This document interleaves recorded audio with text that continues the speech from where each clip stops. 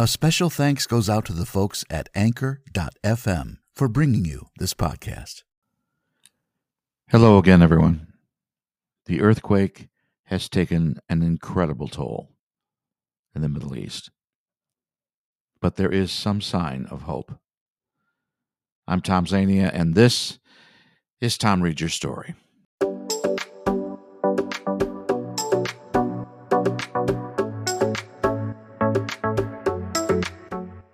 Coming to you almost live, it's time once again for Tom Reads Your Story, the #1 spoken word podcast on the web for audiobooks, social media posts, current events, and just plain whatever. So let's start the show. For the next half hour, I'll be your host. I'm voice actor and podcaster, Tom Zania.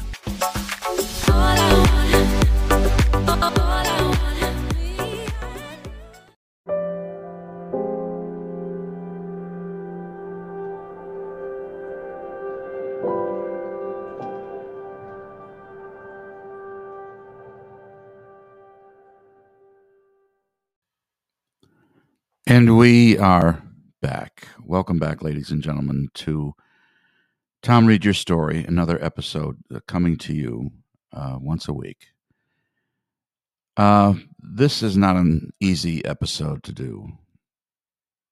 Mostly my weekly offering of whatever, readings from different things is on more of a happier tone. This obviously is very difficult. I have watched in the past several days a lot of YouTube video footage of devastation and pain and suffering and grief from the earthquake that has happened. I'm not sure how many days ago now, maybe a week, of the devastation in Turkey and Syria. Most of it has happened in Turkey, in Gaziantep, if I'm pronouncing that correctly. And of course, it spread very quickly into Syria when it all happened. There is, on both sides of the border, extreme devastation, buildings. I've seen buildings falling down on video now for several days. Search and rescue is, of course, stressed to the limit as to because much of the devastation is in remote areas, and it's difficult to get to them because of the winter.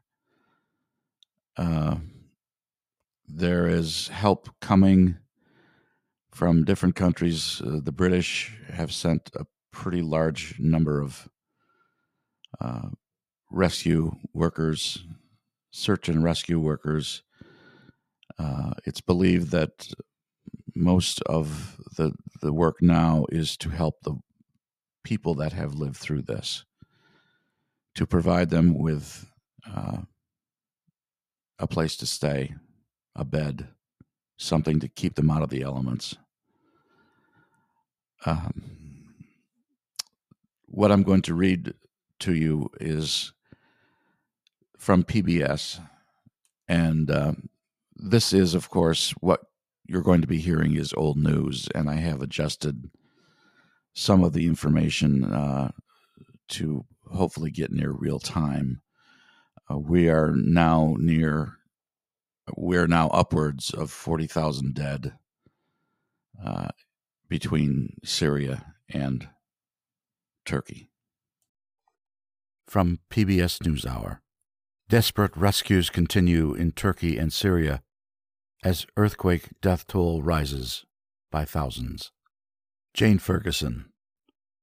A moment of light surrounded by darkness. Working overnight in Malatya, Turkey, rescuers pulled a man out from the rubble alive. Voices shouting from under crumbled concrete are still waiting to be saved. An immense rescue operation is underway across Turkey and Syria. Thousands of buildings were leveled. Rescuers are now battling against time, hoping to reach those stuck below before it's too late. For many, that wait has already cost lives. Nilüfer Saragoz, Turkish earthquake survivor. My sister has 4 children. She has 1 sister-in-law, in-laws, and nephews and nieces. They're all gone. They're all gone. If the rescuers had arrived yesterday, they would have been saved. But they did not come. Jane Ferguson. Others have tried in vain to search for family and friends themselves while they wait for rescue teams. Hava Topal, Turkish earthquake survivor. My uncle, his wife, and his 3 children are here. We haven't been able to find them for 2 days. We have heard nothing.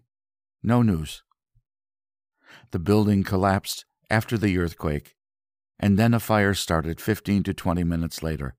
No firefighters came. No excavators. We tried to save them on our own by scooping water out with plates. Jane Ferguson. Thousands were already displaced before the quakes after a decade of war in neighboring Syria. Thousands more now have been displaced by the disaster. Survivors in Malatya are crammed into tents, sitting on cardboard boxes for beds. But the tents are filling up quickly, and many families were left to wait in the cold for a spot. Across the border in northern Syria, rescue crews in Idlib face a daunting challenge combing through mountains of rubble, some with only their bare hands, desperately searching for signs of life. Farther north in Haram, shouts echoed across a crowded rescue site as a little girl was plucked from the rubble and carried to safety. Hospitals and health clinics across northern Syria are overwhelmed. Many of those facilities were already understaffed and ill-equipped after years of war. Ahmad al-Adnan, Syrian earthquake survivor. Thank God my home was not impacted, but there were 10 buildings beside us that fell all at once, an entire neighborhood all at once. Jane Ferguson. Some of those who did manage to escape unharmed are now braving the cold, living on the streets of Aleppo. They're afraid to go home. Ibrahim Aid, Syrian earthquake survivor. You saw how a whole building just falls. It is terrifying. It is not as if mortars hit here or there. Here you walk in the streets. Ambulances are everywhere. Buildings are falling. People are walking in the streets. There are bodies. Jane Ferguson.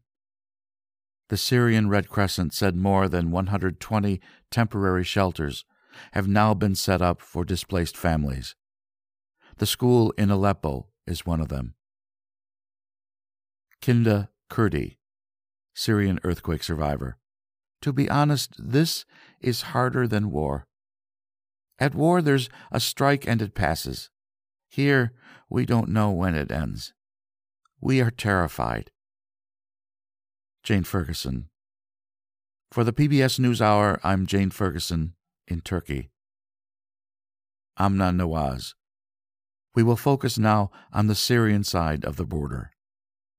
Idlib province, the final stronghold of rebels fighting Syrian government forces, was particularly hard hit by the earthquake. Nick Schifrin has that story. Nick Schifrin.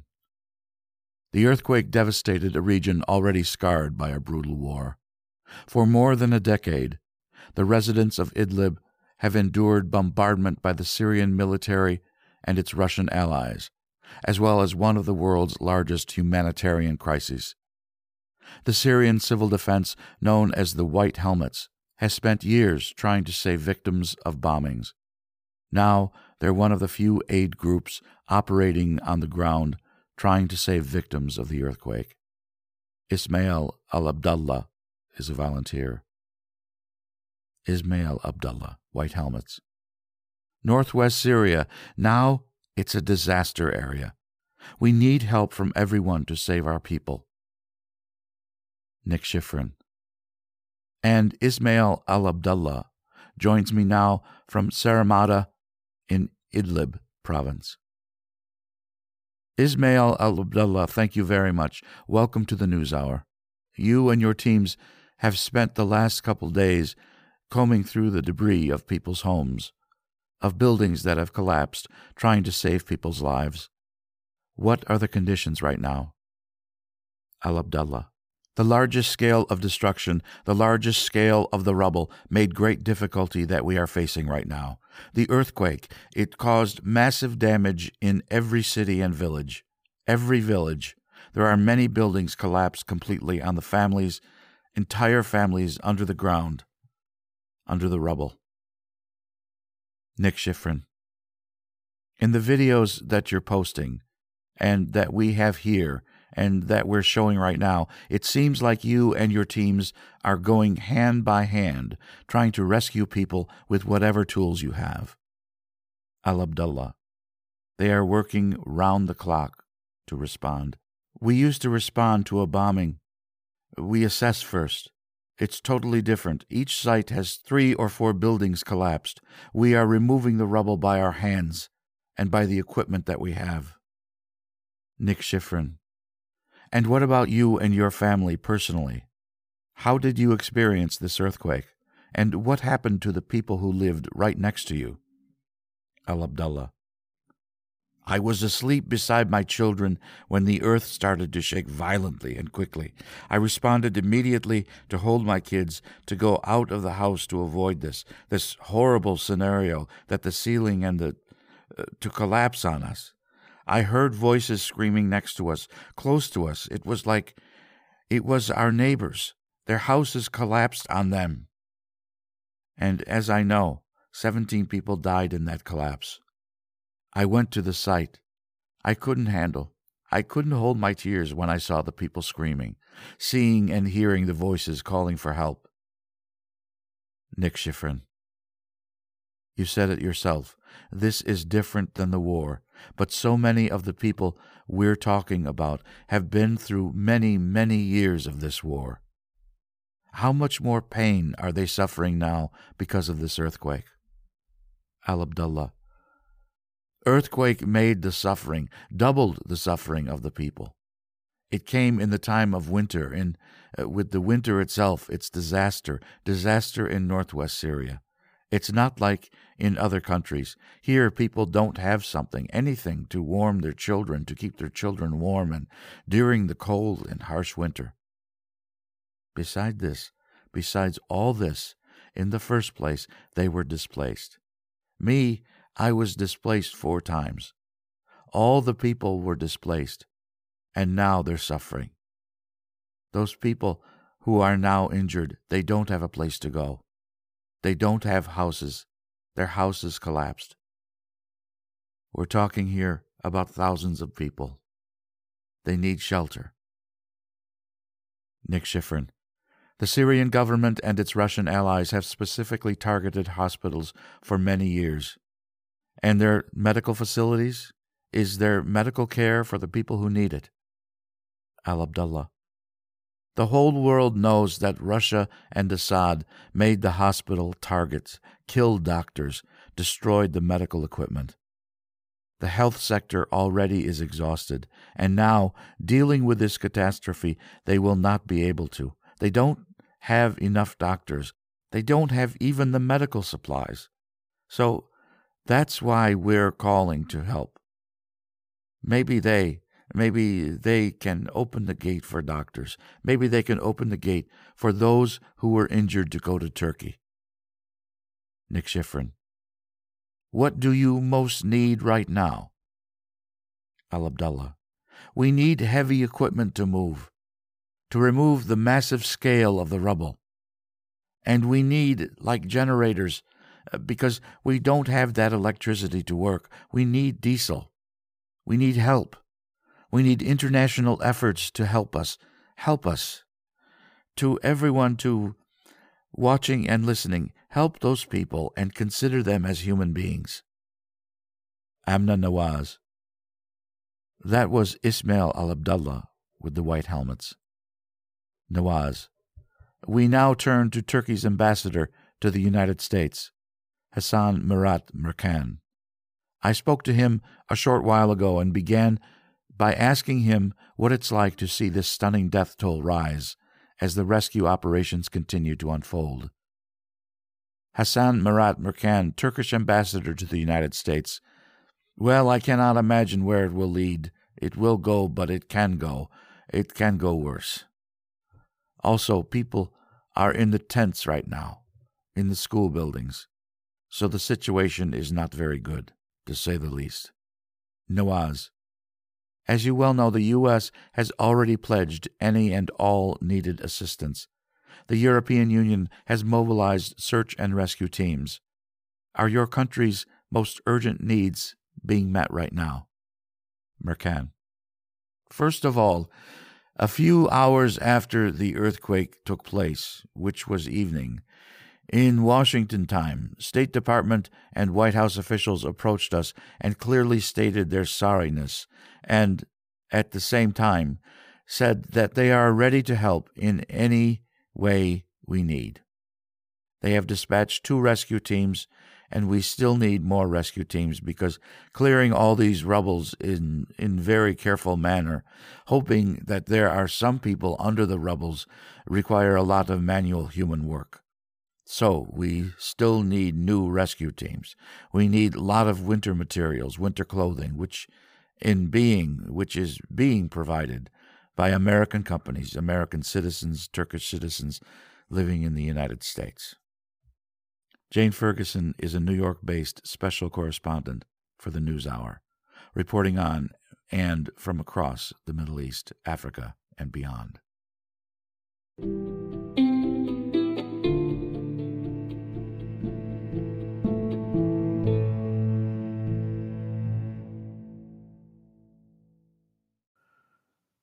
And of course, what you've just heard is an example of the daily goings-on in Turkey and Syria. There is some hope for change in the landscape, a landscape of injury and death and a sense of nothing being done.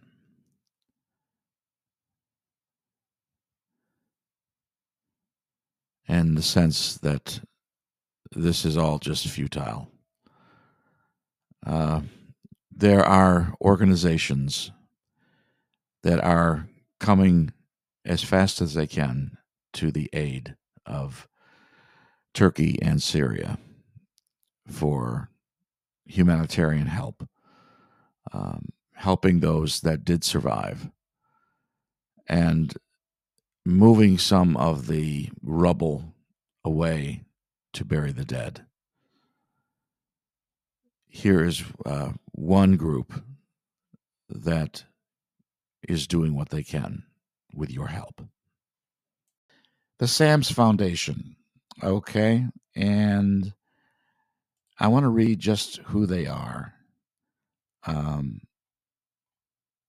SAMS is a global medical relief organization that is working on the front lines of crisis relief in Syria and beyond to save lives and alleviate suffering.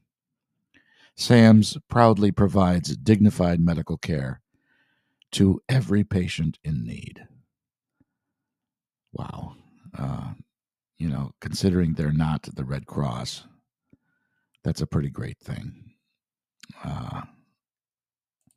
SAMS Society, I'm clicking on that one. SAMS 6th National Symposium.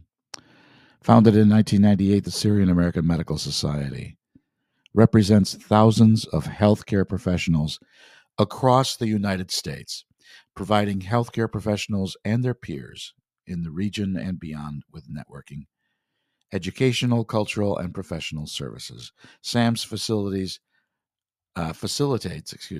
opportunities for its members through medical missions, conferences, training, and social events. the time is now, folks. They need help now. They need your money. They need your prayers, your help. If it can come in some other way than that, that's fine too. Like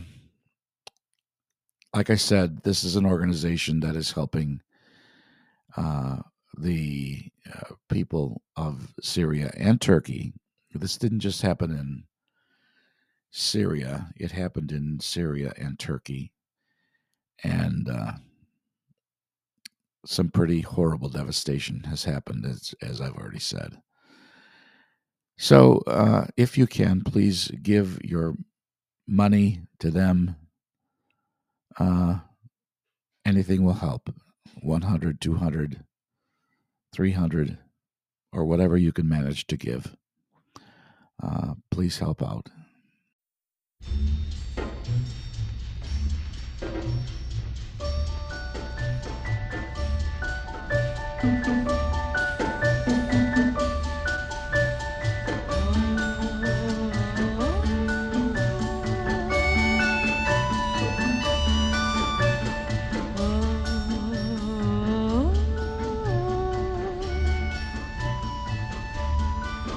يا هلا يا هلا يا حبيبي بالوفا بالصفا بربيع امتلا يا هلا يا هلا يا هلا يا هلا يا رفيقي يا هني عالدني يا صباح انجلى يا هلا يا هلا غنى الحب معي وارتاحوا الأضلال وضاعوا التنهيدات عالوردات موال يا هلا يا هلا يا أليفي يا جناني أنا من كروم الحلا يا هلا يا هلا بيتنا انجلى وامتلى بالحلا وبيقول يا هلا